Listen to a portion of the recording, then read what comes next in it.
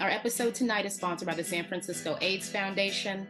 During shelter in place, the San Francisco AIDS Foundation is able to provide on-site clinical care for anyone with symptoms of sexually transmitted infections or who might have had exposure to HIV. And learn more about how to receive their services at sfaf.org.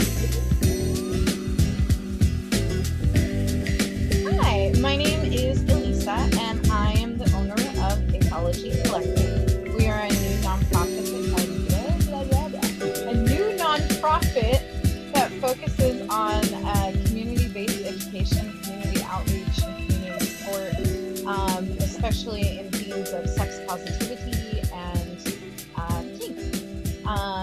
We are also the group running the Chase Not Chase. We also are the people who run the Stampede, the human animal role play group in the San Francisco Bay Area. Yeah, so that's us. If you want any information on us, we're ethologycollective.org. I'm going to go ahead and pass things off to Nika Sherrills. Thank you. Thank you, Elisa. Yeah. So much gratitude. Thank you, Ethology and the Chase Not Chase, for having us here this year.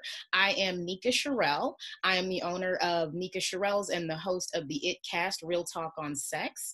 This is our third Ask an Elder panel. We are focusing today on how kink can contribute to a maturing sex life. So as a part of the Chase, we're going to be focusing on this conversation with some sexual health experts who are amazing and phenomenal. And really, this is an opportunity to create an open dialogue across generations to eradicate stigma and shame when it comes to sexuality. So without further ado, I would love to have our panelists go ahead and introduce themselves. Let's go ahead and start with Tony. Hi, I'm Tony Bradford. I live in the San Francisco Bay Area.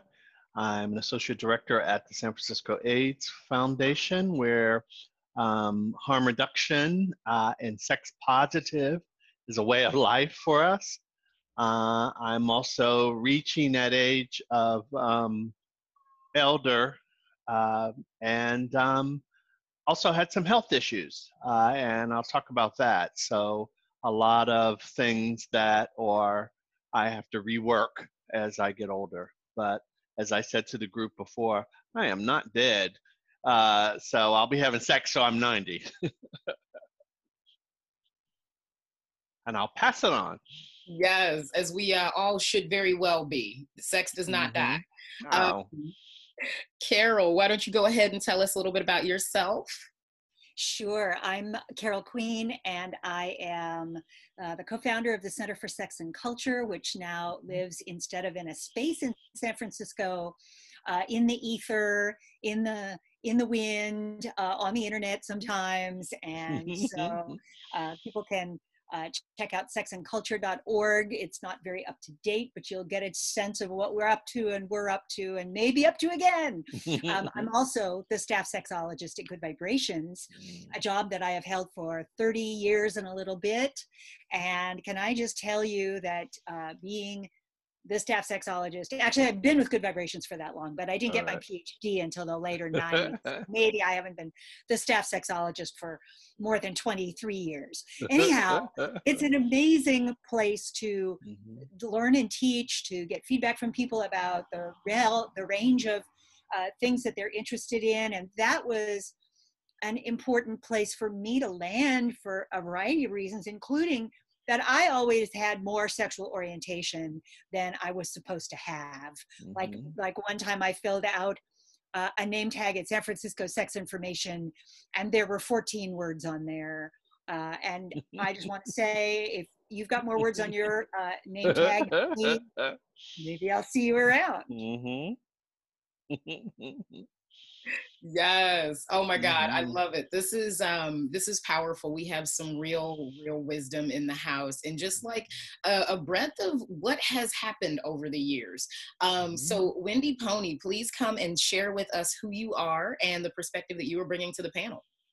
Hi there. My name is Wendy Pony. I'm a cart and show pony, and I've been doing it for many years. That's pretty much it. Oh, and age is ageless. for me. Thank you. Okay, so to dive into the questions, and guests, please feel free to post things in the chat. I'll make sure that we get to your questions as we go through the conversation today. The first question for our panelists: how long have you been involved in kink, BDSM, queer, and sex positive communities? Feel free to dive in, whoever. I'm having to calculate it. It's going to take me a couple of minutes. Yeah, I can jump in and start if that's okay. I have been, I came out as bi in 1974 and was one of the founders of one of the early LGBT youth groups in the country with my young gay boy pals in Oregon. And it wasn't too much after that, within the next 5 years, that I definitely got interested in kink. I crossed a picket line of like the women's softball team and some other people to see Story of O when I was in college. And yes, I did. I crossed that picket line. And then it was about 5 minutes later when I started reading about sex positive feminism and the sex wars and things like that. So I've been around for these many years around this stuff. And when I moved to San Francisco, which I did to get my degree in sexology, I had already started to do HIV/AIDS organizing and queer organizing in Eugene when I lived there. But I felt like I wanted to do something professionally, that I needed more education. So I came here for that. And so in 1987, 88, 89 was the time frame that I was exploring around San Francisco and trying to find the places that I could be learning more, sort of stepping into my next self, all of that. There were things going on in Eugene, but there were more things going on here. Can I just tell you? Some of you probably just moved here 20 minutes ago for that very reason, even though this is not as active a year as the year that I showed up. And what I want to say about that is that when I got here, there were at least a dozen BDSM organizations, individual ones for the femdoms, ones for the male doms, ones for the boys, one for the lesbians. There are just tons and tons of individual organizations, and a couple of central ones that sort of kept track of everybody, and everybody was welcome there, like the Society of Janus, one of the oldest organizations anywhere, at least in the US. So it's over 30 years for me. And if you count the pestering my girlfriend and trying to get her to do stuff with me, it's over 40 years. I love that. I was one of those people. For me, I got into being a pony on August 15th, 1999. I realized I didn't have to calculate. I just remember the dates. Awesome. That's a long time. I have, of course, been involved a little bit longer, but that's when I started being a pony. All right. Are you complete, Wendy? Am I what? Are you complete? Define complete. Oh, with your Oh, do your I compete? No, Oh, no, yeah, I said, I'm are you sorry, complete yes, with? Got it. Yeah, I'm done. I can't wait to see you. So I'm sort of a closet newbie at it. And when I think back on some of the conservative relationships I was in, a lot of the sex was vanilla. But there was always sort of that bad boy within, if I want to call it that. So a voyeur, big time.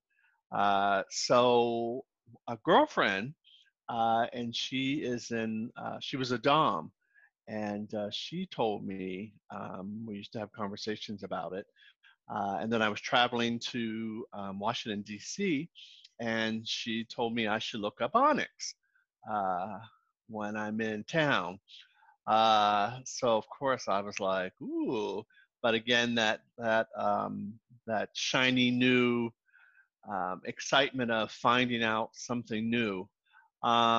Fast forward the last 15 years, I kind of been working on me spiritually and experimenting. And so as my body's changed, my mind has changed, and I've become freer, I'm looking more into it. And what I think for me is it's an enhancement. It's just I need a little more thinking or a little more stimulation.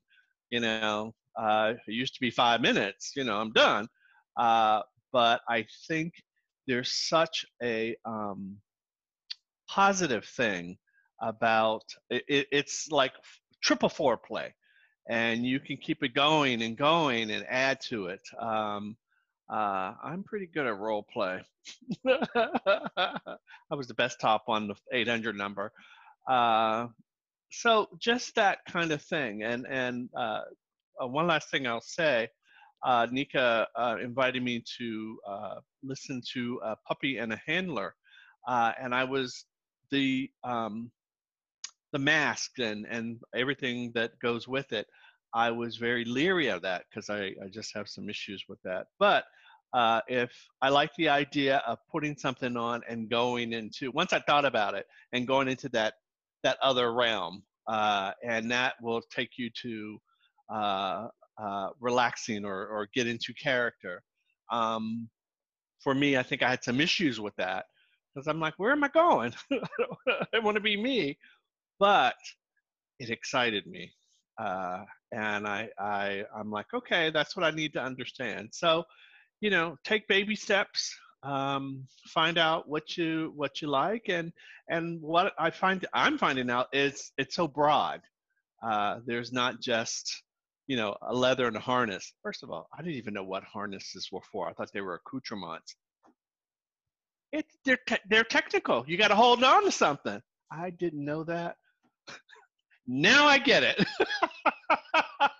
I'm like, oh, you need help. Hold on. Oh, that's what it was. I just thought they were, fancy bras. Yes. Oh my God. I did. I'm like, now I get it. So.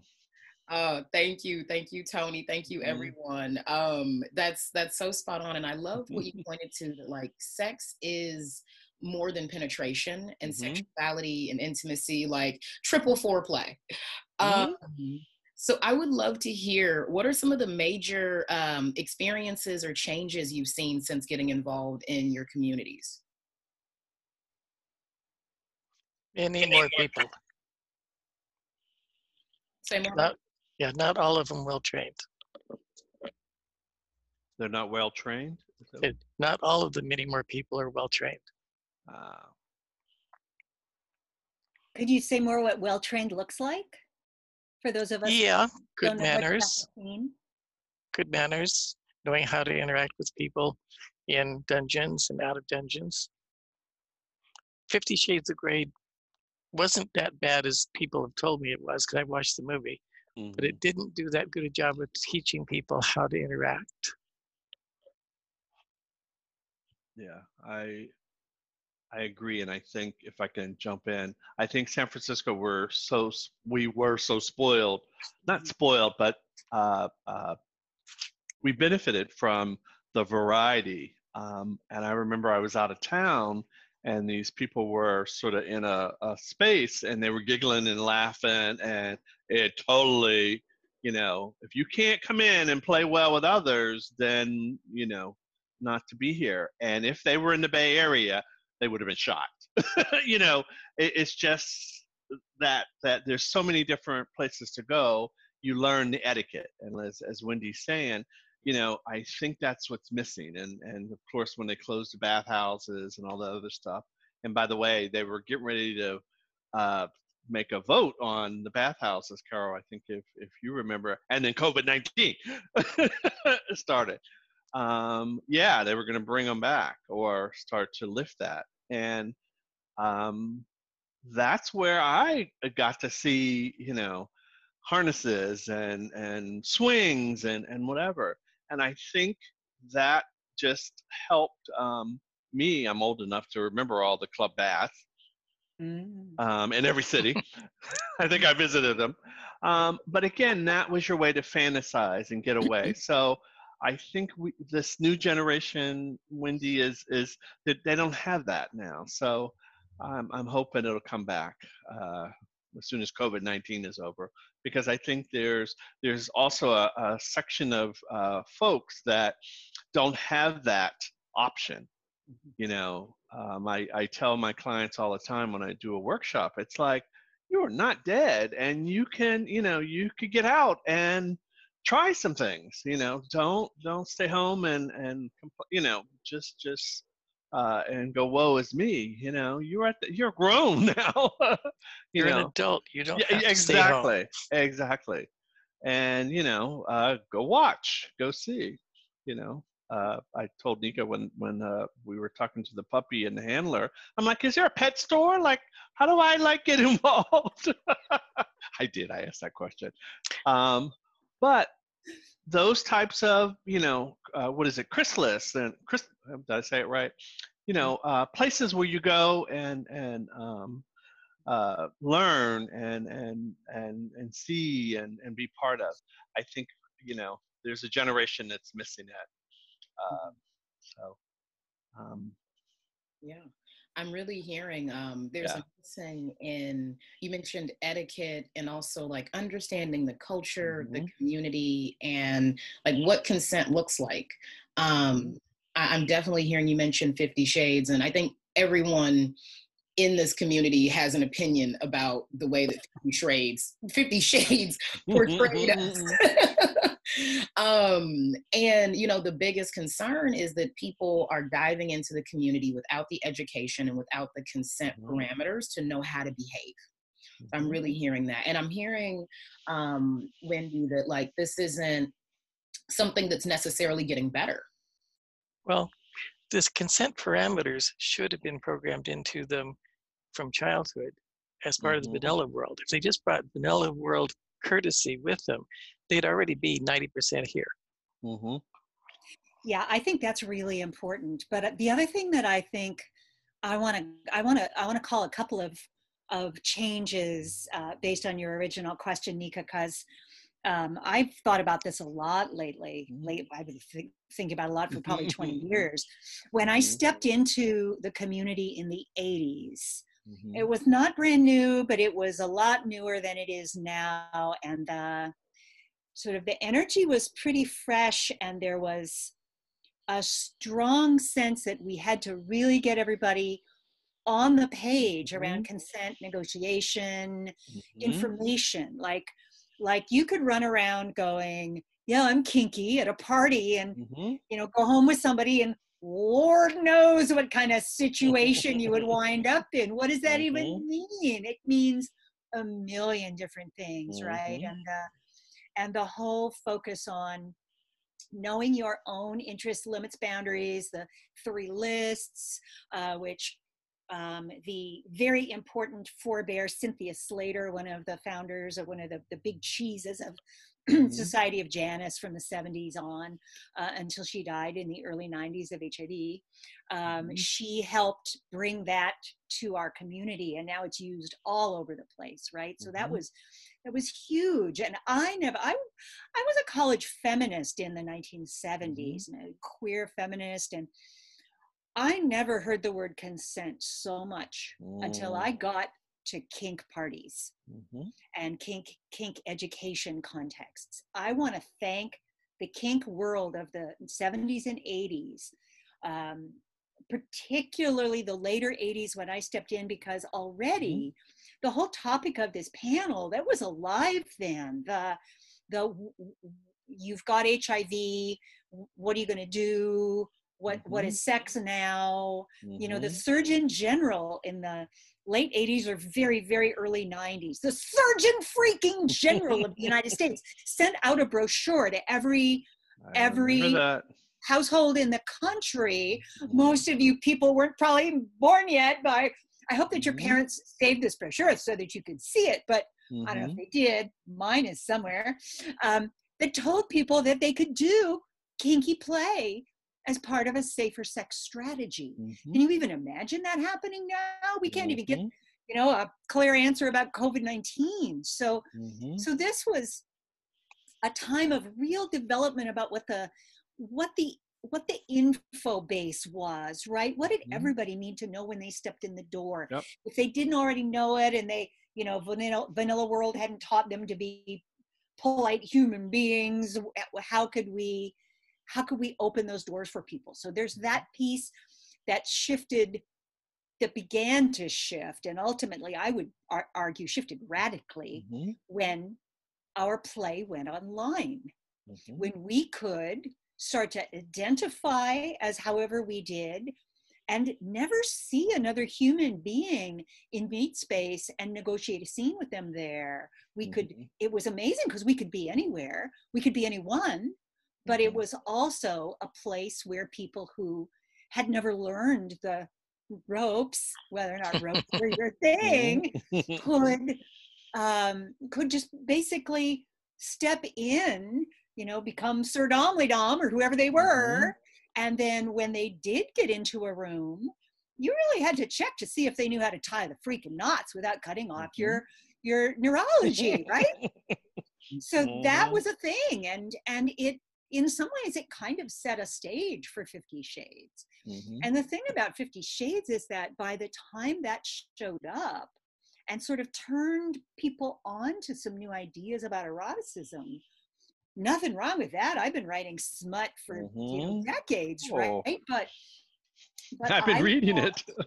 I think Mhm. I want, Mhm. and as I looked to Patrick Califia before me for smut that was hot and had Mhm. information built into it about ways to play that were real and you could pay attention to and learn something, in the same way that people look, to porn for information, and sometimes you Mhm. get information and sometimes you don't get good information Mhm. in that context, because that's not why it was made in the first place. So girlfriend made a lot of money over there pretending that it was a good idea to use zip ties when you did your bondage. It's not a good idea, damn it. It is fun, but no, it's It's dangerous. fun, but you have to be super careful, and and Mhm. if you know to be super careful and you know what that means, Mhm. please go tie everyone up in zip ties. I'm good with that. I'm not good with people being opened a door to ideas that never comes with the idea that there is a knowledge base. I'm a Mhm. geek. I like the knowledge base, and I want everybody to like it. Mhm. It's hot. And so that was long story short for Mhm. your question, Nika, but it's such a good question. Thank Yeah. you for bearing with me there. Absolutely. Also, I kind of ranted. I was incredible. I'm like, are you serious? There was a She is. pamphlet. I'm a sex nerd. I was the queen of pamphlets. Mhm. In the 8th grade, I had like a stack this thick Yeah. of No. everything you could know, and I have never seen that pamphlet. Like in Yeah. terms of safer sex opportunities and practices and Mhm. all the other things you could do. Yeah. Oh, Google it. C. Everett Oh. Koop was the Surgeon General. He looked like the Kentucky Fried Chicken Man. Yeah. The Yeah, Carol's giving us sex advice. you I can't make any of this stuff up. No. And what Carol said too, I was a master trainer, or still is. So I traveled the United States teaching classes and teaching safe sex and Yeah. consent if you're HIV positive and the disclosure. Uh, and again, there were certain communities that I could, their health department, I couldn't say penis and I couldn't say, Right. all the, I said them anyway. But we always talked about, I am unapologetically, I still have to do this in my community because of the stigma and, the closeted, the behind the scenes. And you are allowed to do these things safely, try something new, it was amazing how people, I gave them the permission to think outside the box and just trying to keep yourself safe. And I think we don't have a lot of that now. I was managing one of the young programs or the youthful program at the AIDS Foundation. And these 18, 19, 20-year-olds didn't even know where babies came from because they opted out of the health class. You know, I remember when that video came on, I was not taking my shoes off because there were ringworms, you know, everywhere. Well, you know, these young folks don't even have the basics anymore because, you know, and so they're coming out even more raw and not knowing exactly what to do. But you don't know that the stork brings babies? Well, there's been 30 years plus of yeah. of tearing down our sex education in this country. I don't, you know, I don't want to. Do Yeah. I want to get all political? Maybe I do. Yeah. I mean, I really think that it's So worth. you know, I was going there with that. Yeah, you know, no, I agree. It's been strategic. It's been part of a lot of other policies and things. We could think of them, but that's not what the panel's about. So let me just leave it there. But to say that this is not an accident, that a lot of people don't have much access to the idea that there are lots of other erotic things that they could build in to make a satisfying and a safe sex life. And now again, it's super important for everyone now that COVID is in some ways a sexually transmitted infection, right? I had a hero when I stepped into the scene in San Francisco, Stephen Brown. He was a sex surrogate, a bisexual man. I remember the surrogates. Yeah. One of the fierce bi role models. That there weren't that many, but there were more in San Francisco than there were in Eugene. I'll tell you that much.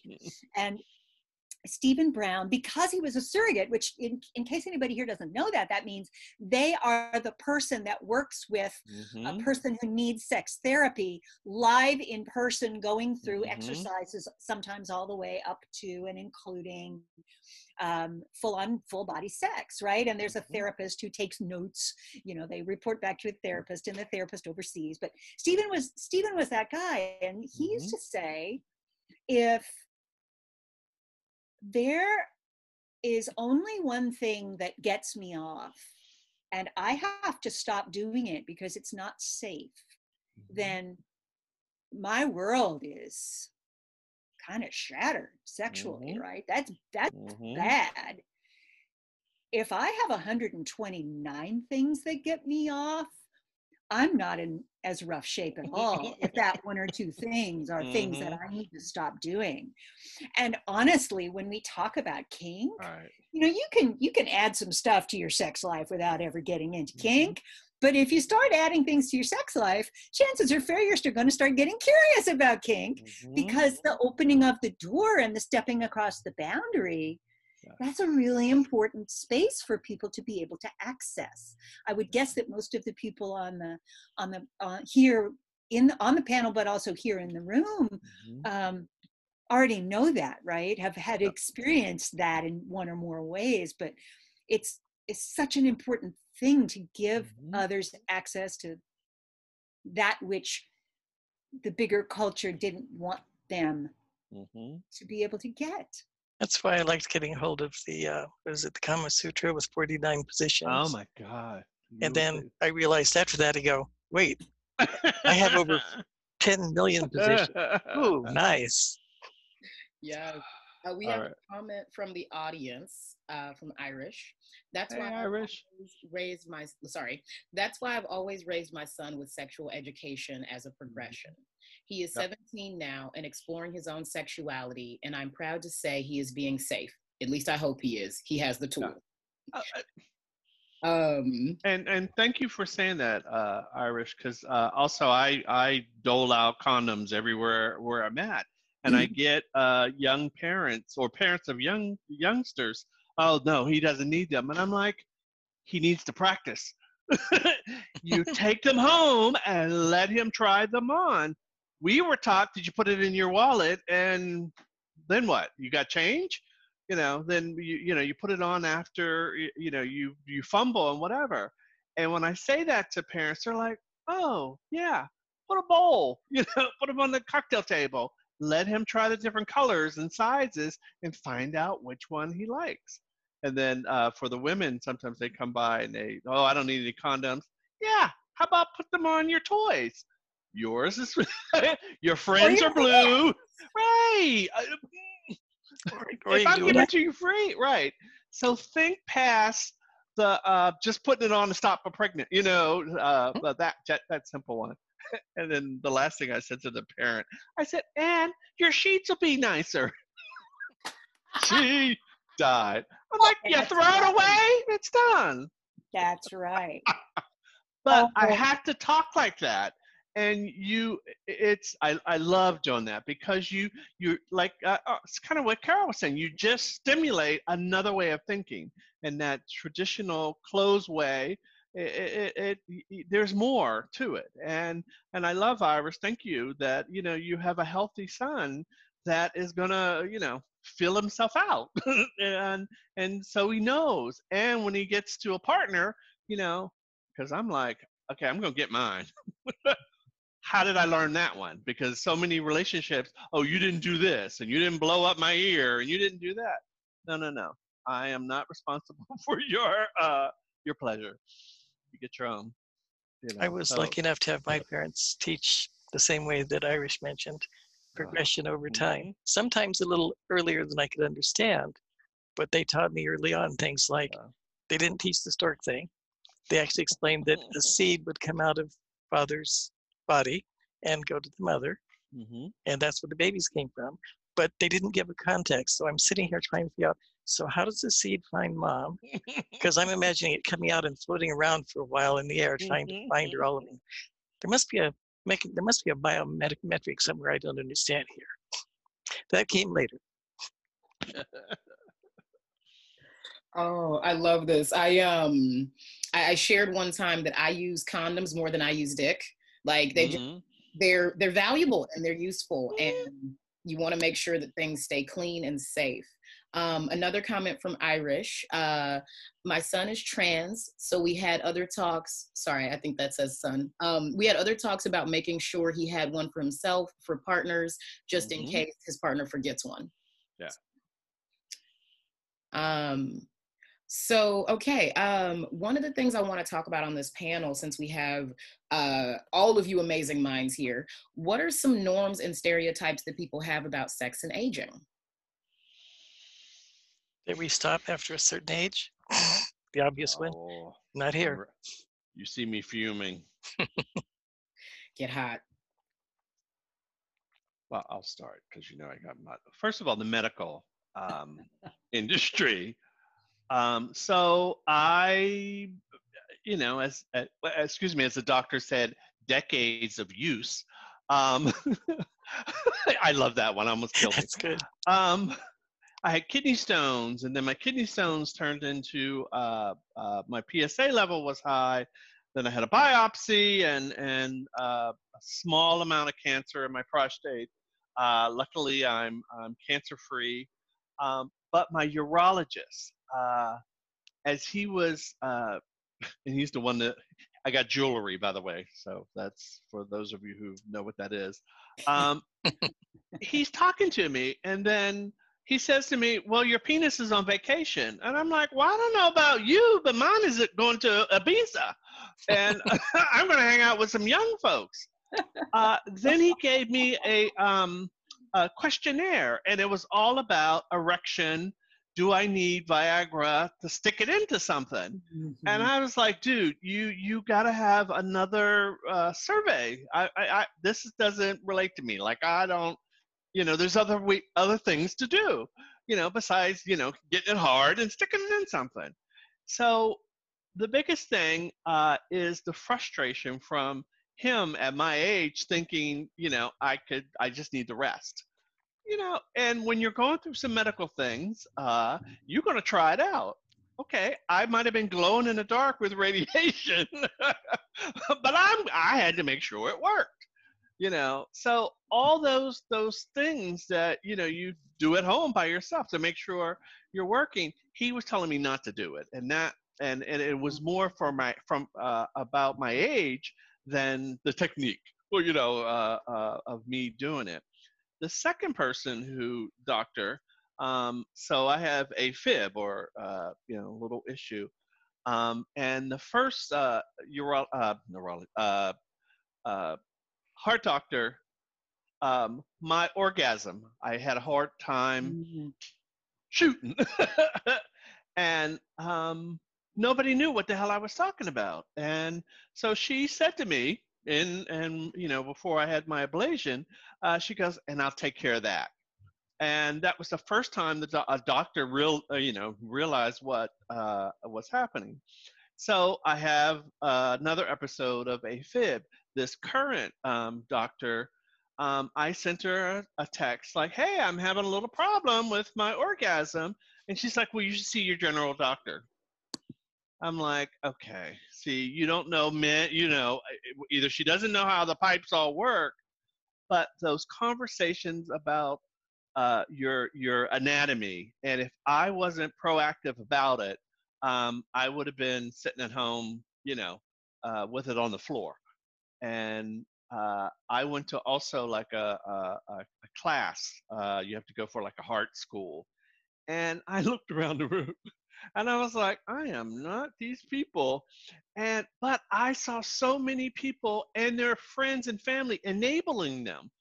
And I'm like, you are not, somebody told you that, okay, you're old and you got to sit still, whatever. I'm like, no, So I always had a goal, and I'm like, no, I'm going to get better, and the pipes are going to work again. But there was so many people that they just decided, oh, I'm done. I got to, how am I ever going to please my wife? And how am I ever going to, no, you figure out how it's going to work. And I saw that firsthand, that society and doctors and whatever, they don't want to talk about the sex part. As you get older, that, oh no, you shouldn't be coming. I've been coming since I was 13 and I'm not going to stop. So again, I go back to just being proactive, and back to, so now I'm a poster boy for prostate cancer. And this is where I need to talk to all the brothers and sisters, not all brothers. Well, no, the sisters too, because they need to tell the brothers to go. Mm-hmm. If, first of all, find out where your prostate is. Nobody knew what it is. And urgent care is not a doctor. Yeah. So just that basic, I tell my nephew and nieces, get a PSA test. And they're like, what's that? And I'm like, have you had blood work? So there's so many things that men are I'm finding out now, and they're just not discussing it. And so now I got so many people from high school, when they found out that I had prostate cancer, they're, confessing, or they're going through it now. Mm-hmm. And the early signs, and you need to figure out, and this goes back to cock rings and, rawhide and tying it up. And so I wish, Carol, I wish I was like, I want to go on tour and teach guys how to, you ain't going to sling it like you used to, so so you got to figure out what is it going to do for you and what you actually can do. And there are so many things to add, like and for those of you who just came on, there is a voice activated butt plug. I got that in my email from one of the sex sites.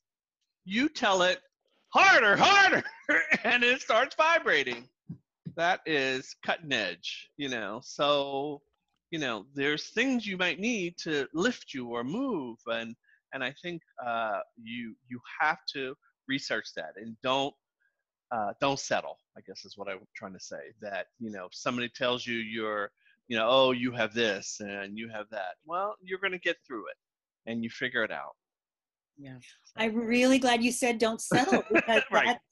That just speaks to the myth about, well, you're older, it's going to stop soon anyway, which is linked up with you're older, and one of the reasons it's going to stop soon is that you're not in the attractive zone anymore. Right, look at her face. I love it. Yes, that's exactly. So, that's how I felt. Right. So wrong to put that. My partner Robert is a disabled man. He doesn't have HIV, but he got permanently disabled with a chronic pain condition during a time when it was pretty common still for the guys with canes looking a little thin in the Castro to just be ignored like they were ghosts. And he started to feel some of that, you know, we're just looking right over you. And that is, that, you know, that was exacerbated by HIV, of course, but it's garden variety ageism is what it is. And ageism, you know, linked up with worry about well-being and disease and health and all that stuff, even more so probably. But there are plenty of people who, as you said earlier, just don't give up and don't have any intention of giving up. I mean, I feel like one of the things that one of the things that I really want to follow up what you said, Tony, is that, you know, people think that they go to the doctor if they have a thing with their body that is a thing, or they need some advice, or they need some help, or whatever. If it's a sex and pleasure related thing, much less a kink related thing, the doctor has almost certainly not learned very much about it. Doctor school doesn't include very much sex education. And what it does is mostly about reproductive anatomy, which is relevant to playing with your reproductive anatomy. I realize that, whether or not you ever reproduce, but it isn't about the kinds of knowledge that we assume that doctors might have. So I'm not surprised that you've had these experiences, but I'm terrified because so many of us have had, my partner had a little fisting accident once in the 1980s. You should have seen how the doctors dealt with him. Like a doctor standing there staring at him going, you can't do that. When he explained what had happened, like the idea that this was not possible. Somebody take those doctors to a continuing ed that actually specifies some things that we all know either via our own bodies or from friends who are playful and share with us what kinds of things that they have experienced. Because the one thing I can say about our communities, both sex positive and kink, is that, again, once you step over a threshold into these communities, you can start to hear other people's experience and learn a lot, not just about what happened when they did whatever that was, but also the million ways that there might be to have some fun. And the danger that I think we run is to think that one person's experience is all person's experience, because I don't think that's true. No. Once we get that figured out, then we can start using our negotiation skills, and then we're off to the races. And if I can add, Carol, I have a friend. He is going to lose his prostate, so he was ready. You know, I'm calling all the family, and I'm never going to be intimate with my wife again. I'm like, you have to expand now. What does that look like? You know, and you can't just say, okay, you just get on top and I'll go to sleep. No, you know, you can't work like you were 22. How do you enjoy it together and still make things work? So it's not a death sentence. And I think that whole, and especially for brothers, and I'll speak for the men of color I know, you know, it's your calling card, you know, when you can't perform anymore. And I remember working for the men's group at church, and I'm like, have you ever tried a cock ring? And they're like, what? I'm like, well, either you go to the store, the sex store, or rawhide will work. And I'm like, you need help. you need some blood up in there, you know? It just, you know, and the minister came up to me, she goes, you're talking about cock rings at church? I'm like, well, I needed to know. But something that simple that, you know, guys don't know. And you need to know stuff like that before you go and have an operation, number one, too. That I've had friends who do that. And you're damaged or you're cut and you can't, you know, perform. So there's so many options. And I think the pleasure and the kink, that just expands your menu of the pleasurable things. And I'm just thinking, and you bring in somebody you love.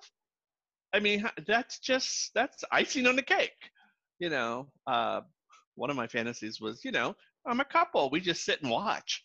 Yeah, popcorn, you know? See, that's So the we've been voyeur calling in it me. play for a long time, Oh, both all right. in the BDSM kink world and in the frisky vanilla with maybe some cherries on top world, right? And it's not an accident that that term got embraced, because the idea that you're using your creativity and going for some fun stuff with yourself or somebody else, you know, that when we get rolling in a scene, the creativity comes in and is what really, you know, enlivens it up. It lights it off. And if you can't feel creative about, well, anything, but about your sexuality, then you do fall in a rut, right? And I think that regardless of whether we're speaking to people who identify around kink or ever will, the option for change is what saves people's lives and saves their sexuality. I love that we're talking more about sexual fluidity in this day and age, but I always try to remind people that that doesn't necessarily mean that they're gonna turn, you know, bi or non-binary or whatever at midlife. That's not all that it could refer to. It could refer to the fact that your sex life and your body shifts the messages that it gives you, and you need to listen and follow the path and pay attention to what your body and your mind are saying to you. Yeah, that's huge.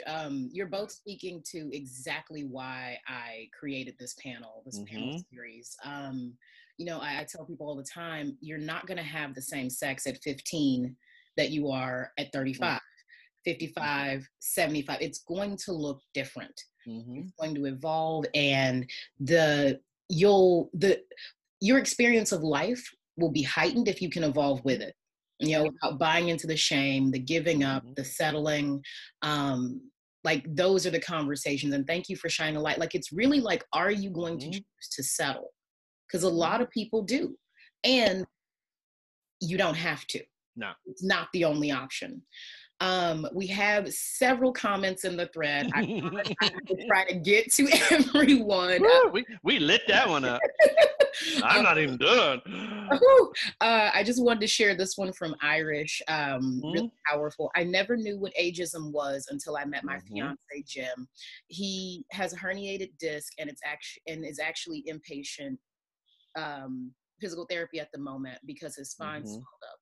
I talk to people about it and they assume I'm also his age, but when I'm only in my 30s, and then suddenly everyone's like, "Oh my God, seriously? Isn't that gross?"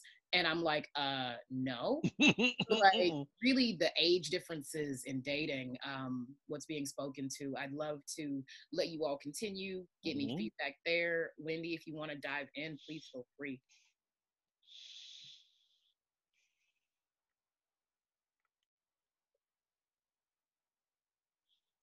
I will jump in with just a thing. I hear that, and thinking back since I was a teenager, I've been hearing that gross business, and you know, I assume it's sort of, well, it's freaking ageism, full stop. But I think it's also like, oh, I can't go to a sex party where people my parents' age would be or my grandparents' age would be, because that just makes me think of, you know, them having sex, and I just can't. And like, look, there are an awful lot of people in your parents' age range that are not your parents. You know, this whole idea that there's something wrong with imagining another person having pleasure and connection. Whoa, that is deep. It's deep, and it's not good for us, and it's not good for the older people who, you know, feel that coming at us. That's rude and awful and inappropriate in many ways. Somebody told me recently that I used the word inappropriate, so that meant I was judgmental, and I was like, well, once in a while. I'm pretty non-judgmental most days, but there are things that I don't know, just set me off. So, but then also those people are going to carry that they're going to turn a year and it's going to start to screw them up. Whether it's screwing them up actively when they're young, I mean, it's keeping them from having some awesome dates with some hot people who are older than them, right? But eventually they are going to fall into that pit, and they probably won't know how to get out if they never ask themselves, why do I believe this? I remember being a kid and sitting with my best friend. I must have been 10, maybe 9, thinking, like, my sex life hadn't even started yet. And we were discussing when it was going to be over. And I decided it was probably going to be, I don't know, about 40. That seemed pretty old. Sorry, everybody who's over 40. I don't believe that anymore. I came to San Francisco, went to kink parties, and I saw people my grandparents' age, leathered up, fishnetted up, all, collared, this and that, doing some things that I was like, what are they doing? And I might add, doing them well, because they'd been practicing for a while in many cases. And it changed what I thought was possible for me in a way that's so profound I can barely even articulate it. I'll just leave it with that short statement, but just let me assure you that it meant so much to me to get that there wasn't a stale date, there wasn't an end date. I was who I was on a path that those people had been on since long before I was there, and that gave me so much courage and space. I really, really, we're not all going to parties right now, but I really encourage people to kind of meditate on that, because it made such a difference for me. Yeah, we were talking about the age difference problem in the panel yesterday too. And it still exists, of course, and it's really annoying for both the older and the younger ones. What I have pointed out to people occasionally, especially the younger ones who are being ageist, I would say, I look at them kind of funny and say, you do know that time is coming after your sorry ass too, right? Yes. And you better have oil valet ready. I think for me, I was so fortunate to date older men, or and I looked even 10 when I was in my 20s. But those lovers just showed me so much and expanded. And I was telling I had a younger friend over for dinner last night, and I said, well, yeah, one of my older boyfriends put a floor-length mirror in the kitchen and poured olive oil on the floor, and we went at it. And he was like, what? I'm like, that was the hottest damn thing. You figure stuff out, and it just, and when you get with people like that to let you expand and go get, go through, I'm going to get dirty, or it's messy, or I got to clean it up, then you just open yourself up. And what also Carol was saying about fluid. And I remember also in my 20s, I was in New York. And, first of all, in the bathroom, the girls' bathroom, we were all sharing it before they were same-sex bathrooms. But there were women, and then there were men, and there were men and women, and you felt something. And I always said HIV kind of stopped that. But I remember being attracted to so many different people, and I loved it, and there was a freeingness about it. I remember as a kid, when I'd feel that energy, and I always thought, they're going to beat me up. No, they wanted to fuck me. And I didn't understand that. I was like, I'm scared. And I'm like, I missed out on so much because I didn't understand the energy that was going on. And that's what I wanted to say. The energy is so, I learned that at such an early age. And when you try to explain that to someone, and I know all of you, just whatever you're doing, like Wendy, and there's energy when that happens. I tell somebody, I'm like, I want to feel you. I want to feel that passing of energy. And this last guy I dated, he didn't get it. And I'm like, okay, I can't teach you that. You have to figure it out yourself. Mm-hmm. And it's something, you might get a few 5 minutes of, oh, that was good, but did you really feel it? You just went through the motion. So if I can teach, which I know they have classes, to get you in touch with your energy and knowing who you are, and I just think it's so hot to just stand there and just feel that person's energy. You don't even have to say anything, and that just wrecks me. So I think I feel wonderful that I had that experience, and if I can let people, crack open whatever is holding it back. And again, we talked about it. It's that old traditional stuff, or somebody else's angst about it. And what I do love is how the younger folks they're in a puppy pile, and you're laying on each other and whatever. It's when the parents or some adult tells them, "Oh, don't do that." That's sex. It's like, no, that ain't sex. We're just touching. And so when you start to learn your touch and your feel, and women taught me that, a few women, as I was confused, uh, you know, no, I knew what the hell I was doing. I was like, oh yeah, I might be gay. You want to try try to turn me? But I did. I went through that phase. But I had a girlfriend and a boyfriend at the same time. And I there was a difference. And I always tell other gay men, dating a woman is so different energy-wise than being with a man. I said, that's, besides the mechanics, I said, there's such a difference. And I said, if you haven't experienced it, you wouldn't know.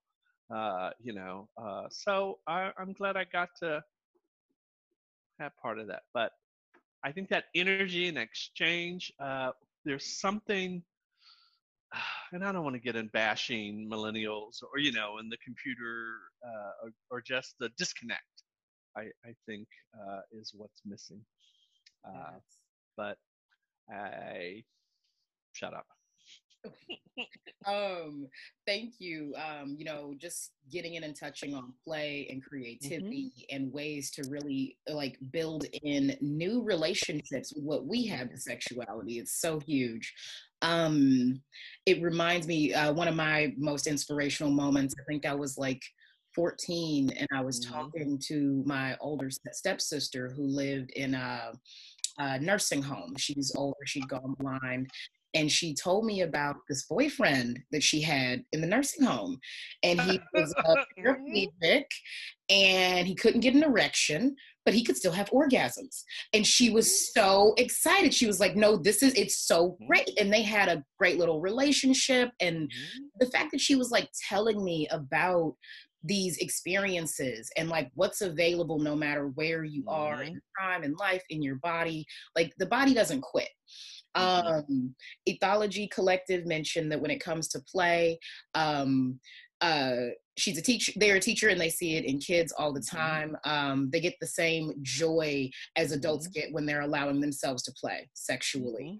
And then another comment from Irish, sex just seems to get better as we get older. So very real. You all perfectly segued into my next question, which is, what are some gender and sexuality based assumptions that you have personally dealt with?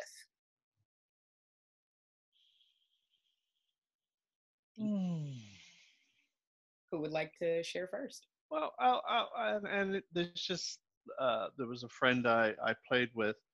And again, that if you're a man taking on a feminine role, that's a bad thing. So this guy had prostate cancer, so he didn't orgasm normally. But he said, "Hey, do you want to play with me?" And I'm like, "Sure, bring your little bag. I'm game." Well, he turns into Susan, and it was just that taboo of it. And I had the dildo in my hand, and I went to rub in, come here, Susan, and I had him so worked up, and it was the first time he had, an internal orgasm when we were together. And I was like, wow, that was good. He goes, you were good at the role play. So again, it, even if you go for the taboo but he loved being talked to that way. And you get away from the sadness of it. But then on the other hand, probably that taboo part, I think, is what really turned him on. But find out what your niche is, and don't be embarrassed. I just thought it was the hottest thing. I'm like, okay, I'm good at this role play stuff. But it got me off watching him get off also. So that was another thing I've learned. We're so like, well, I didn't come, but you enjoy the process and how it blossomed. Look at me. I'm like, it's shooting. Right. Woo. And it made me, when I masturbated, 2 days later, and I thought about it, I was like, then that was my pleasure. And I always tell, like when I first date somebody, I can't orgasm when I first have sex with you, because I got to think about it. I got to want to have sex with you again. And I got to see, I'm like, okay, that was cute. That was good. That looked, it's now I got to that point where it's not just, stick it in and it's automatic. I need to want you, and I need to think of those things that turn me on. And there's nothing wrong with that. There's, oh, well, I didn't please you. No, I'm fine. I'm going to get it later. And be clear and supportive in that. It's not always, it happened last night, I'm like, okay, it's been so long. I didn't know what to do. I was thinking of too many things. It's like, okay. That's energy again, but it's also the sort of the squirrel wheel of the mind, right? Where you get on there, and sometimes you are not helping the orgasm come with all of the thinking. But if you can separate out what you get and then take care of yourself later, or bring it back to the next encounter or whatever, that's a sort of a sophisticated way. Hours later, I was good.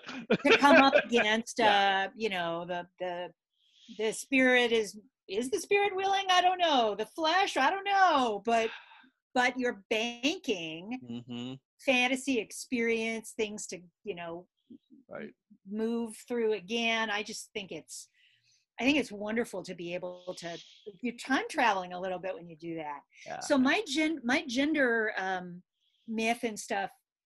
So I spent some time as a sex worker, and it was very useful for me to do this as a sort of an adjunct knowledge gaining space. Plus I paid my rent, but it was info. It was heavy info gathering from a variety of people who are in my client world. And it was so interesting to see.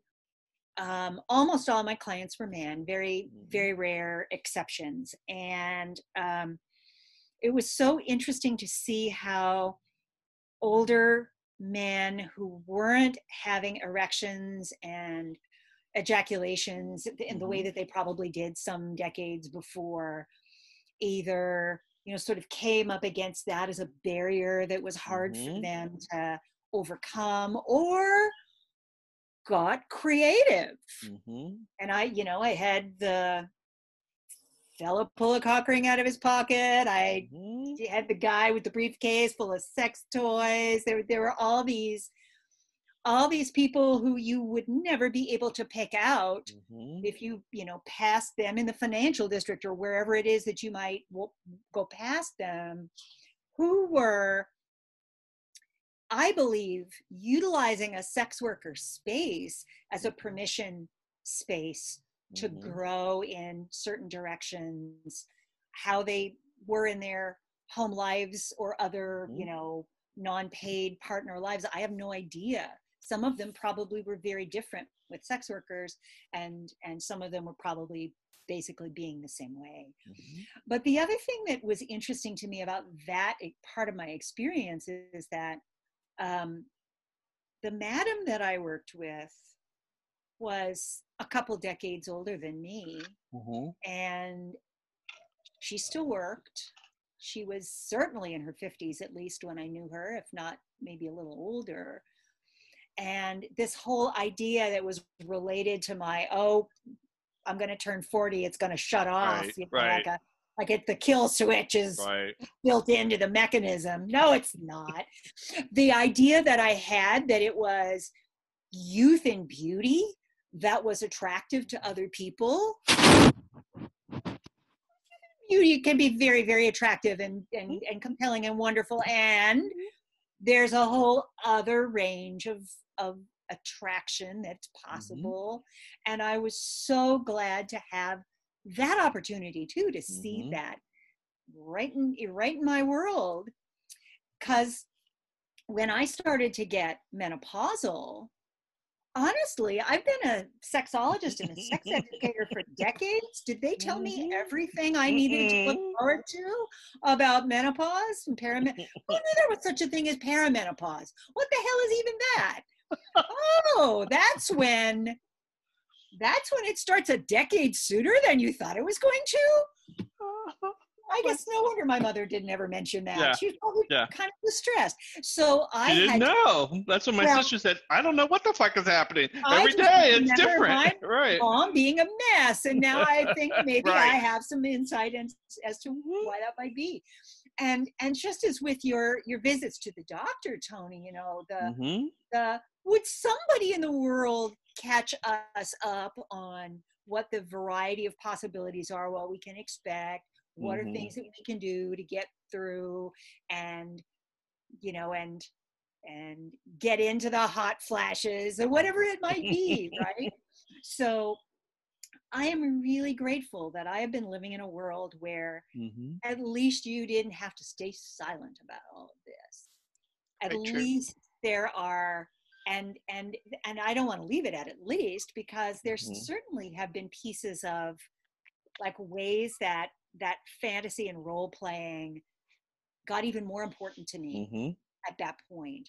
Ways that kinky fantasies, even when I'm masturbating, if it doesn't feel the same way as it did when I turn on the vibrator as it did 20 years ago, and it doesn't, it feels different now.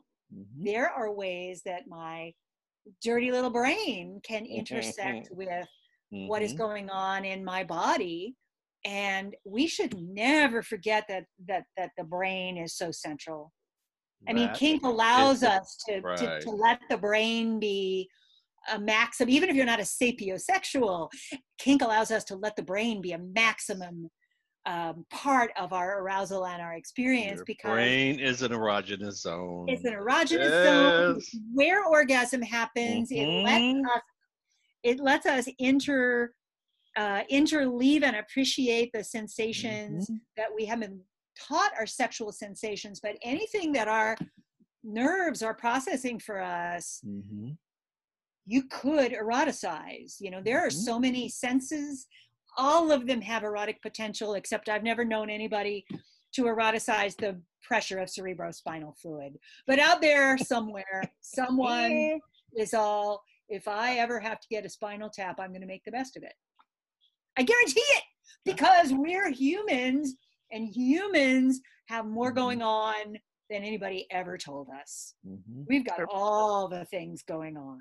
Not all of us have all the things, but all together we have all the things. A related example is that as humans, we can stand any pain.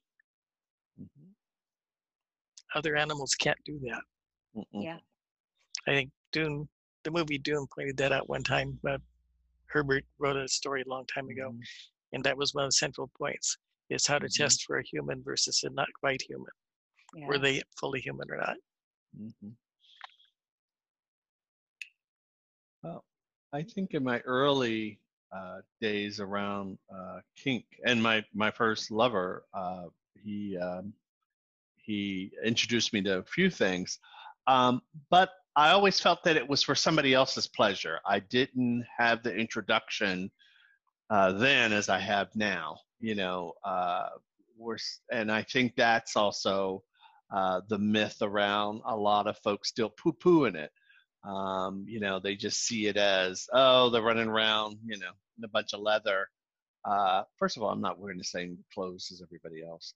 But I went to watch a friend get fitted for leather, and I'm like, oh, this is, you get it measured to yourself. And he looks hot in, in his leather pants.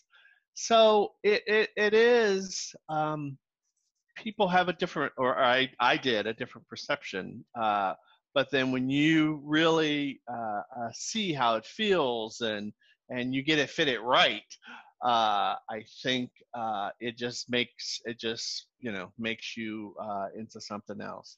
And let's just talk about being a big thick brother. I'm in that category now. What do I have to make me feel a little better? So now I understand, or not better, but it's like an armor or I have a whole box of cock rings in there. So if you want one, I'm like, here, and it's this and that and whatever. It's like jewelry. But I would have never, I find them and I'm like, oh, I like that one and I like that one. So I'm fascinated with all that stuff. And those, that crossing over to the uniform or whatever it is to kind of take you there. I'm getting that now. I mean, it's just like whatever you put on to go on a date, right? You put on, your suit and your dress and you have your lingerie underneath. Okay, let's just talk about jock straps. I have never had so many goddamn, jock straps in my life. And I remember I met this guy a couple years ago and he was like changing jock straps like every 5 minutes. And I'm like, is he doing that for me? No, he's doing it for him. But that was his way of feeling good. I'm like, oh, now I get it. Yeah, it's just you're expanding, and like you said, Carl, as you get older, you find all the things, and all of that works to keep that orgasm up. And then I can think about, oh, he looked good in that orange striped jock strap, and then it's in my head as I'm coming. I'm like, oh, okay. So all those little things I think it's fun. I mean, I'm like, oh, okay, that was interesting. And I think so. I'm telling you all my business. It is that taboo. I don't want to say taboo, but yeah, smack me daddy or hit me. You start saying those little things. And I swear to God, I used to get so turned off by that because I didn't understand it. But, smack me and call me Susan and pull my hair and, it's on. I'm still not done with it. Yeah, you gotta be the right person to choke me. But I see that in porn all the time, right? Like, what the hell is that? And so whatever it is that to get you going. But now I look for clues. I'm such a critic now. I'm like, oh, he didn't really like that, or that wasn't real. Like, oh, that's a different position. And then I tell my friend, oh, I saved this video for you. So that's been my new thing. Oh, I couldn't wait for you to see it, and then you share it with somebody else. So that's my difference in porn right now. It's like I get to save it on my, my device or whatever, and I get to show it to somebody else. Oh, you'll like this one. And then it's our little game. So. Yeah, young people would be horrified to know technological hoops we had to jump through in the old days to save any damn porn. Oh my goodness. It was like the dawn of time back then. Oh. How about fast forwarding the tape or the CD? It's like that used to drive me nuts. Yeah. Oh, Um, this is fantastic. So I really do hear you addressing a lot of the like sexually, a lot of sexual assumptions that are there and how to get beyond that. Having confidence, seeing attractiveness in different ways, and like that element of I love the kink community too, where it's like, you know, if I could just put on some ruffles or something with a little strap right here, it's like all of a sudden I just gained like 12 hotness points. Not that they weren't there to begin with. Right. But like it's that internal conversation. We have a comment on your conversation earlier. I was so disappointed in my own generation of elders who did not prepare me for the changes in my body, like perimenopause and menopause, for fuck's sake. Like, yeah. And yeah. I don't remember aunties or my mother, you know, you just didn't talk about it. I don't remember. My father probably did, because she probably, you know, wrecked him on it. But I think you just didn't talk about that stuff. That was so private, you know. My only warning was, sorry, my only warning was the hot flashes. That's the only thing you told me to watch out for. Right. What is that? Right. Yeah. I do have to say, there were certain women in my life that I work with that flipped the fuck out. And now when I think about it, they were going through menopause. And it's like, you know, they kind of went crazy on the job and then sort of, you know, left. And when I think about it, because I had somebody close to me do the same thing, I'm like, oh my God, that's what that was. So there's so much that happens out in the community, in your job, and a boss employee relationship, you know, your parents or whatever. It's all due to that, and we just don't make space for that and talk to somebody about that until you blow up and whatever. But my sister just kills me. She was like, what the fuck? Every day she like has something different. But she and her husband, so she has a whole closet full of like heels and fishnet stockings, and I'm like, go girl. I just never thought my sister would do that, but yeah, she did. And you know, she just said you have to. It's almost like pulling off layers. And she talks about dress up and then I'm too hot. So you figure it out and you work it out.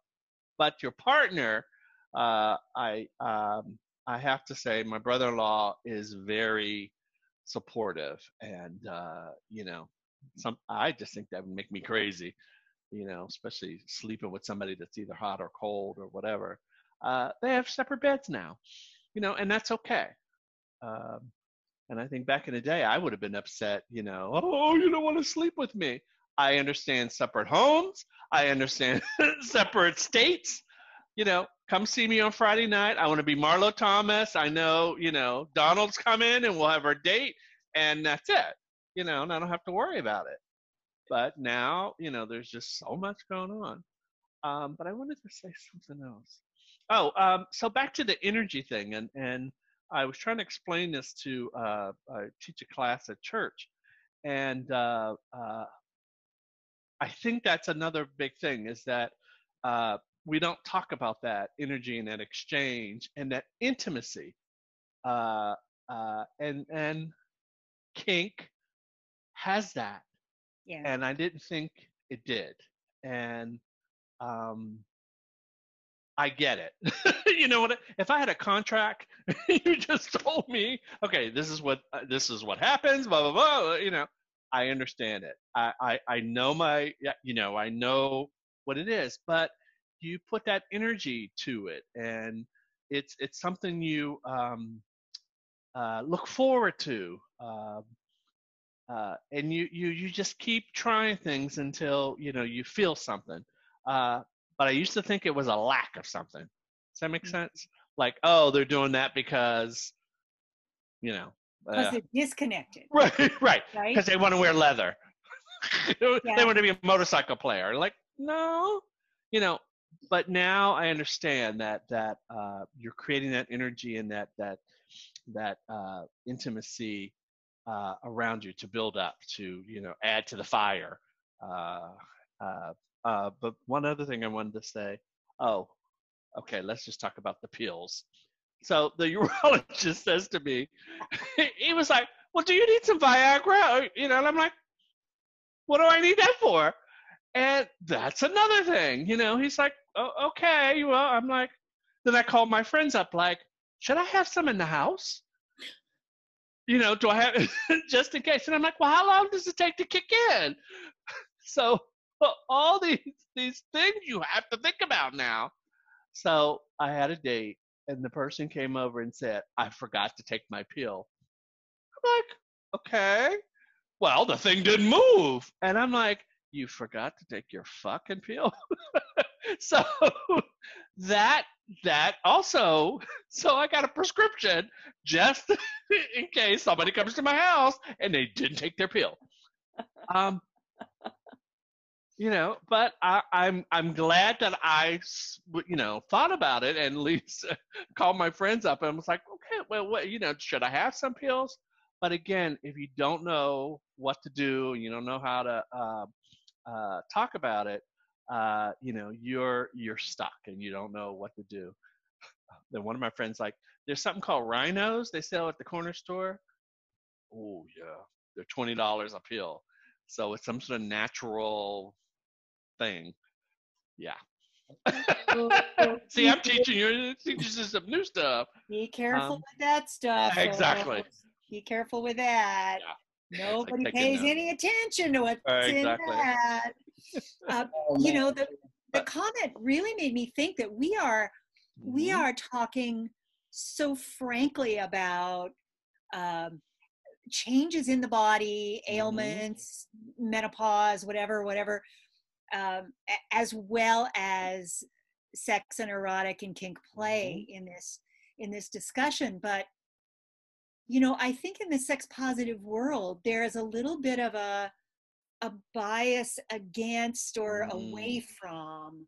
I'm just riffing here, so I'm not sure I'm saying a fact or just something that's my impression, but a little bit of a hesitation about talking about things that get in the way of us going, we're enjoying sex now. We have overcome our shame and our fear, and we've stepped into a whole new world where we can be comfortable and sexy and hot and everything. But then we start having to talk about some shit again. And I think that is a little taboo in some areas. I think that's part of why somebody might not have warned you about perimenopause and menopause and changes and things like that.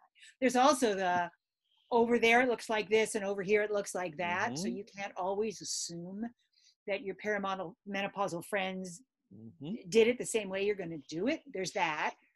But having at least a freaking menu list of the things that might go down, that might be good. Well, and I go back to the pill thing, and there's other ways that I know another friend he shoots something in his penis, but those are also I didn't know about that until I had it, and I so I said something to my friends. I'm like, we talk about fucking and sucking constantly, but nobody talks about all these things that are happening. Blood pressure medicine. That you have prostate issue, that you're taking pills, you're doing injection. Where's the manual? Where is the book? And gay men, we over 50. I'm not going to have sex anymore, but all these things is to help you continue to go. And I'm glad we're talking about this. And I had that group of people, and I went through this. I can't tell you I'm the poster boy for prostate cancer and what else did I have? Stones. That's another thing. If I hadn't gone through that, I wouldn't have found out all the good stuff that was going on, and now I've gotten through that. But even having pills and what it does for your other meds. So that's another conversation. I'm reading my meds. These two depress me. This one I'm going to grow tits, or what? And then another one, oh, okay, so my pipes or open. So yeah. See, again, we just take a pill or take, oh, here's my prescription and I'm going to take them. I looked at exactly what I was taking because I'm like, okay, something is wrong. There was one combination I took that I had to stop because I was itching. I thought I had fleas. Yeah. And my body was crawling and I'm like, what is going on? So again, that was another thing. And I know I'm crossing over, I'm getting better, but when you're on meds and my favorite one is the one that keeps for kidney stones. So all my pipes were open. I am up every hour. You know how hard that is when you're trying to come and you got to pee every hour? Okay, so try to work that. And then I can't, don't not take the diuretic because then my leg swells up. So, yeah. At Good Vibrations, it's been very interesting to talk to customers who come in because their doctor sends them in. Mm-hmm. And there's somebody's got hemorrhoids and the doctor thinks that they should just get a little butt plug. Mm-hmm. Somebody has a rectal issues and the doctor knows where the cock rings are. Those kinds of things. There's the pelvic floor, need to exercise the pelvic floor, and there's all the things. And when you start talking to people who are starting to have some physical ailment related sex changes, and that isn't always just older people, but of course older people, no. We're in the bullseye somewhere to have some of those kinds of changes if we're lucky enough to get old enough to be in that range, and which beats some of the alternatives, I might add. It's so rare for those folks to have heard anywhere, sometimes even from their doctor, that there are physical ailments that can cause changes in your sexual functioning. But there are also changes in sexual function that come from some of the drugs that heal you or protect you in those situations.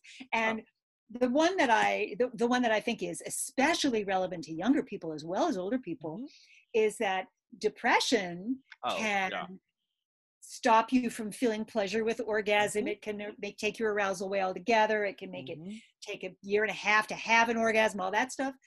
And then you medicate your depression and you feel so much better, but the medication does that kind of thing to you as well. So, right back to what you said about having to be able to talk to your medical providers, or, if you're a natural person, whoever the provider is, whoever down at the dispensary helps you figure out which thing to take for whatever it is. Being able to talk frankly about sexuality, all of these circumstances, and how so it important. affects the pipes. So important. Yeah, everything with you. Yeah, no. And then back to even I think somebody asked the question, I don't remember anybody in my family talking about that. It's like, oh, you got the sugar, you got the blood. Well, I'll just go back to even the blood pressure pill. Oh, I'm taking blood pressure, like whatever it is. I'm like, okay, do I need to take it? Like, how do I get off of it? But it was just, okay, you're on it now. I'm like, no, okay, I get it, but how do I get off of it? Yeah. And everyone just, in my family, everybody's like, oh, I take a blood pressure pill. And I'm like, okay, do you can start to get off of that? What is it? So again, you're not the pills, and figure out what it's doing to your body. Exercise, what's in your diet, alcohol, other party things, cigarettes, all of those things will affect. Can't go up when you go down, especially when you get to midlife and later. But for some people who are younger too, all of those things affect blood flow to the junk. Whatever you like to do with the junk, it could be very old-fashioned and ordinary. It could be very creative and newfangled, whatever it is. If you want there to be sensation and function that way, think about those things too. And most doctors aren't trained about that stuff either. No. They're like, how much do you exercise? Well, let's just take some walks. put on our little mask. It's like the only thing we can do anymore. We can't go out dancing in a huge group of people who are dancing right next to us. But we can do that, and it makes a difference in whether or not we can get erect, whether we can get aroused. And then if you want, want to get the cock bondage out or put little clips on the labia or any of that stuff, that's your own business. But first, try to get to health, and I mean, that's really what you're asking the doctor to tell you. How do I get to health? What's the well-being space that allows me to have my body back in the way that I need it to enjoy myself? And or what are some other things that my body can experience that nobody ever actually gave me permission or information about? Let's find out about those things too. Yes. So we have a question from Mix Wilcox. I'm curious about what it means to you all to be elders in the community. I'm moving into eldership myself and trying to find my way. I am the poster boy. I'm sorry. I am not going out like that. And we at the AIDS Foundation, we are now creating a new division called HIV and Aging.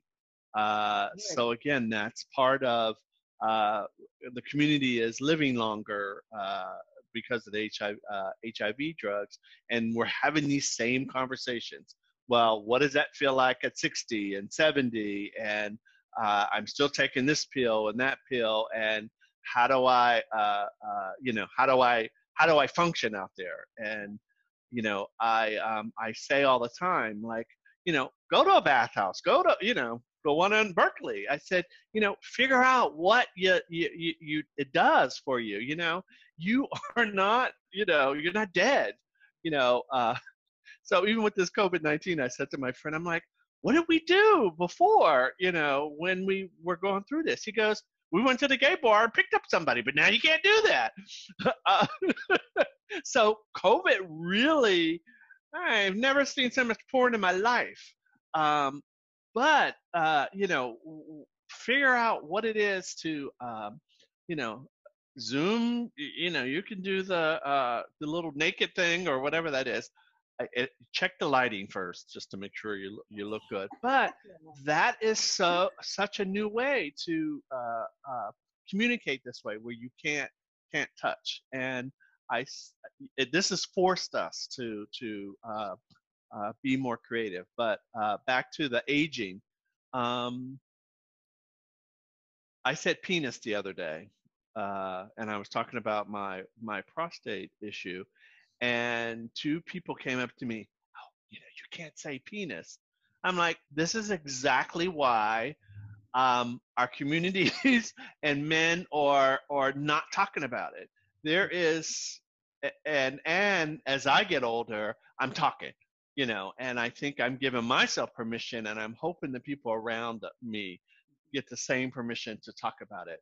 There is such a properness, or whatever that thing is, that nobody wants to talk about sex, or we don't say penis or whatever.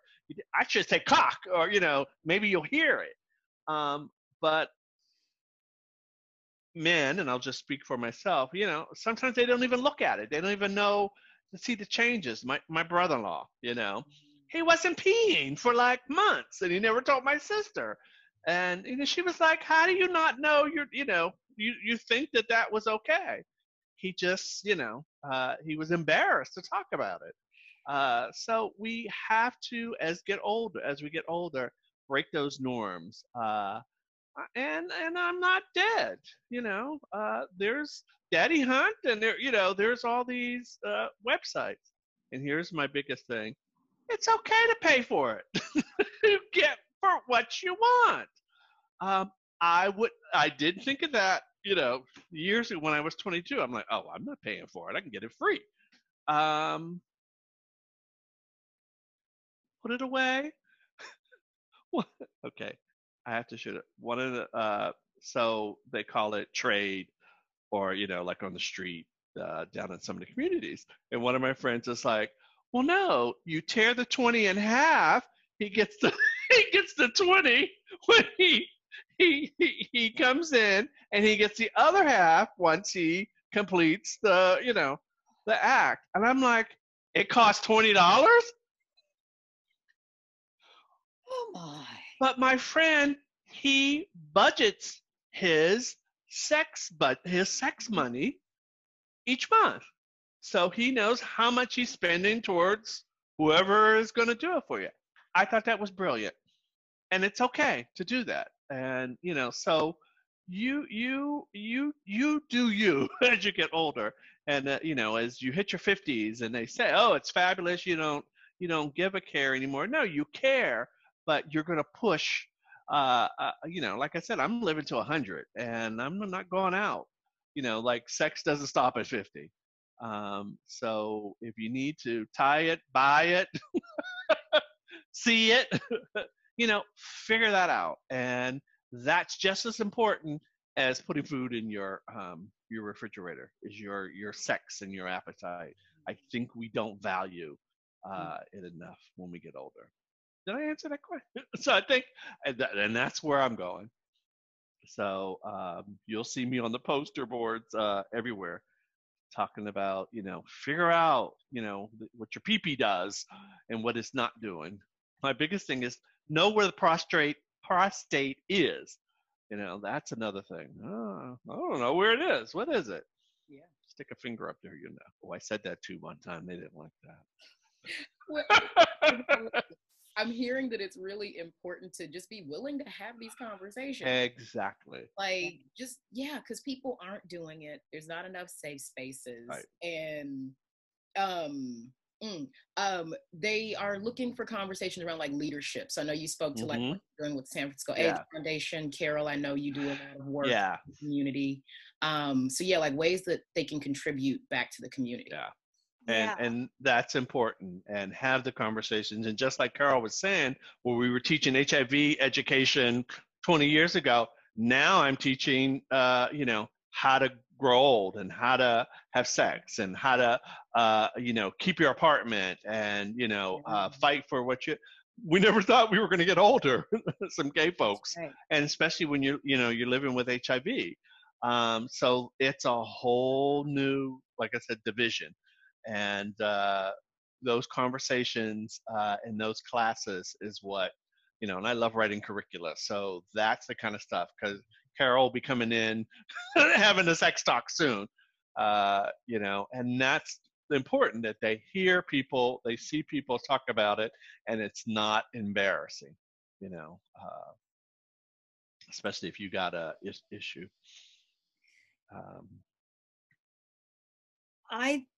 Right on.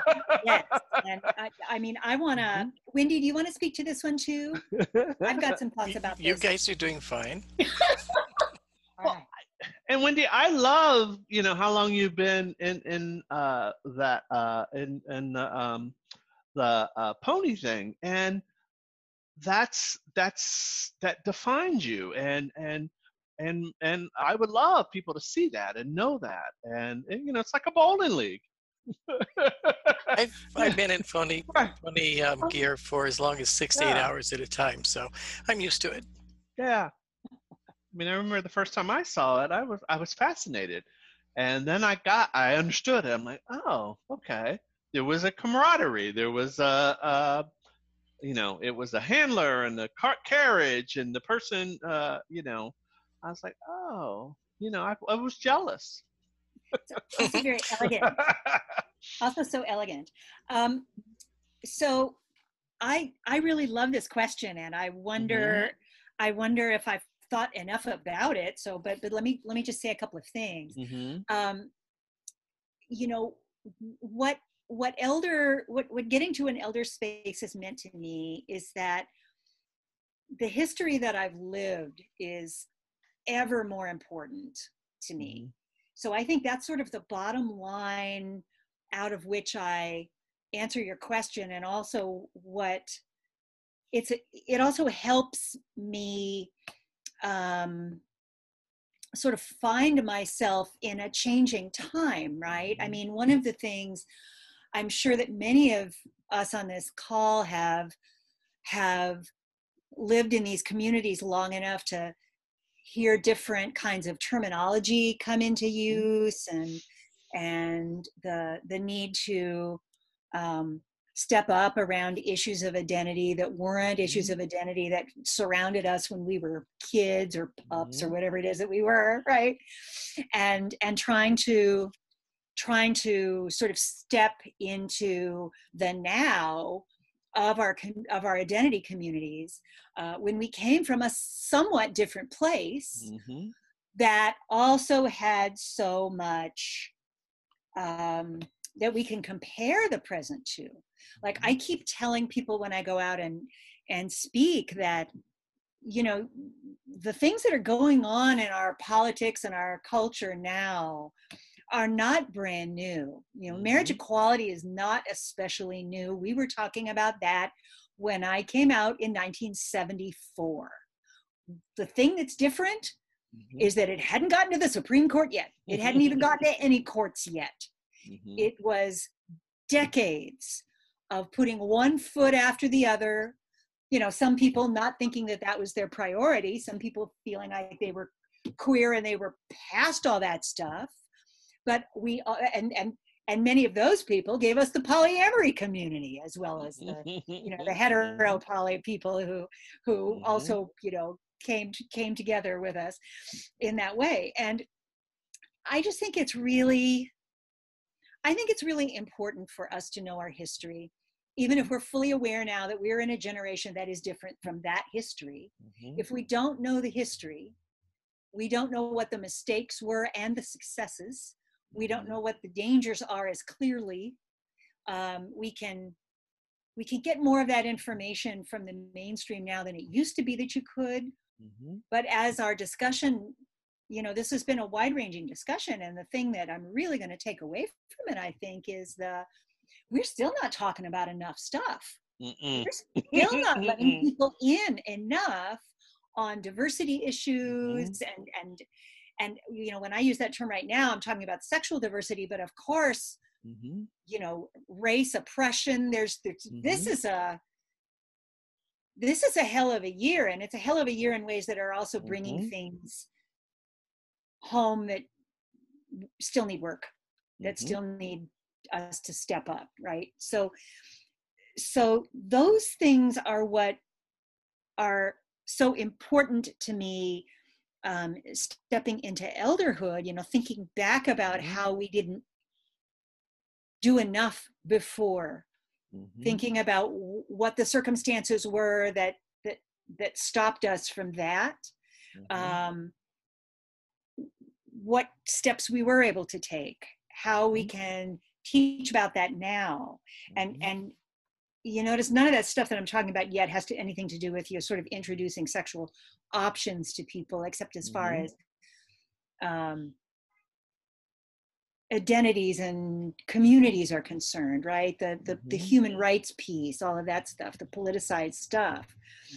But the internet, I said before, I said at the very beginning, the internet changed things, and it wasn't just in the kink world. The internet changed things, and it changed some things very much for the better. And it's, as we look around us, hi, Michigan, changed things very much for the worse, both. And I really want to make sure that people who are several decades younger than me understand both sides of those changes, because the internet is very, very, very broad, but it is not very deep when it comes to looking for the detail of what our lives were like back in the day. Back before 2000, kind of forget about it. You know, if you want to get any detail about that, you come ask an older person in person, or read a book. Or you look for the historians. Our childhood, our youth is now in the hands of historians. I've learned more about the details of Stonewall from historians in the last 3 years than I knew from my community. And I came out less than 5 years after Stonewall, right? So there's always going to be more stuff that we didn't get when we were running around as a bunch of wild kids trying to figure out who we were going to be. But those gangs of wild kids getting into it, getting into trouble, getting figuring out who our people were, who the Mm-hmm. appropriate people to want to have sex were, all of the, what our Mm-hmm. identity was growing into being. Mm-hmm. Those gangs of young people all across the country turned into elders. How did that even happen, Mm-hmm. right? I see. I blinked and it happened. That age, that problem of age coming after all of us. Yeah. Yeah. And one thing before my brain drops off, the other piece that I want to say, and this is to the question, how to be social and older.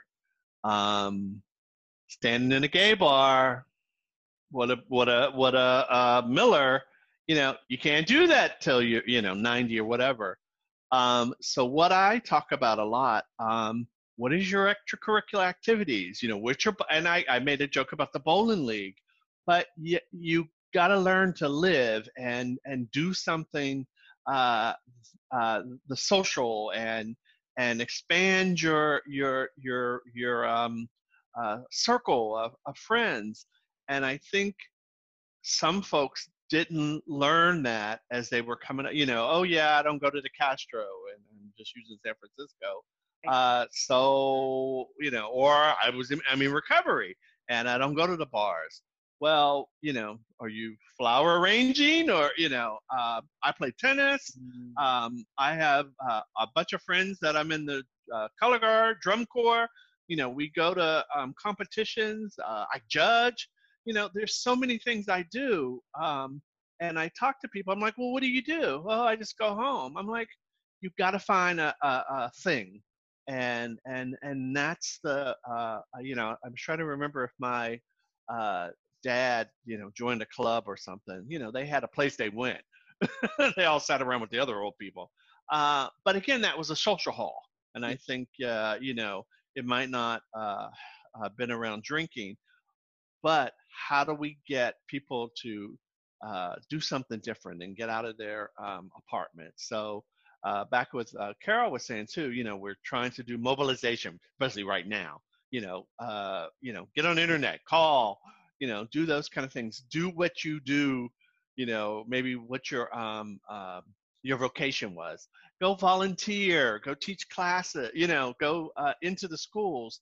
There's so many things you can do, and COVID-19 shut it down. But when we get back to normal, those are the kind of things that I'm going to talk about with HIV and aging. You are not sitting down on the couch watching your stories. Only 3 stories now. Get out and do something. Guess what, gay people are allowed in the schools now. You could go in and talk to students and teach. So, or the Boys and Girls Club. I talk about being a mentor to these guys too. Go give back. And I think we just never had that framework.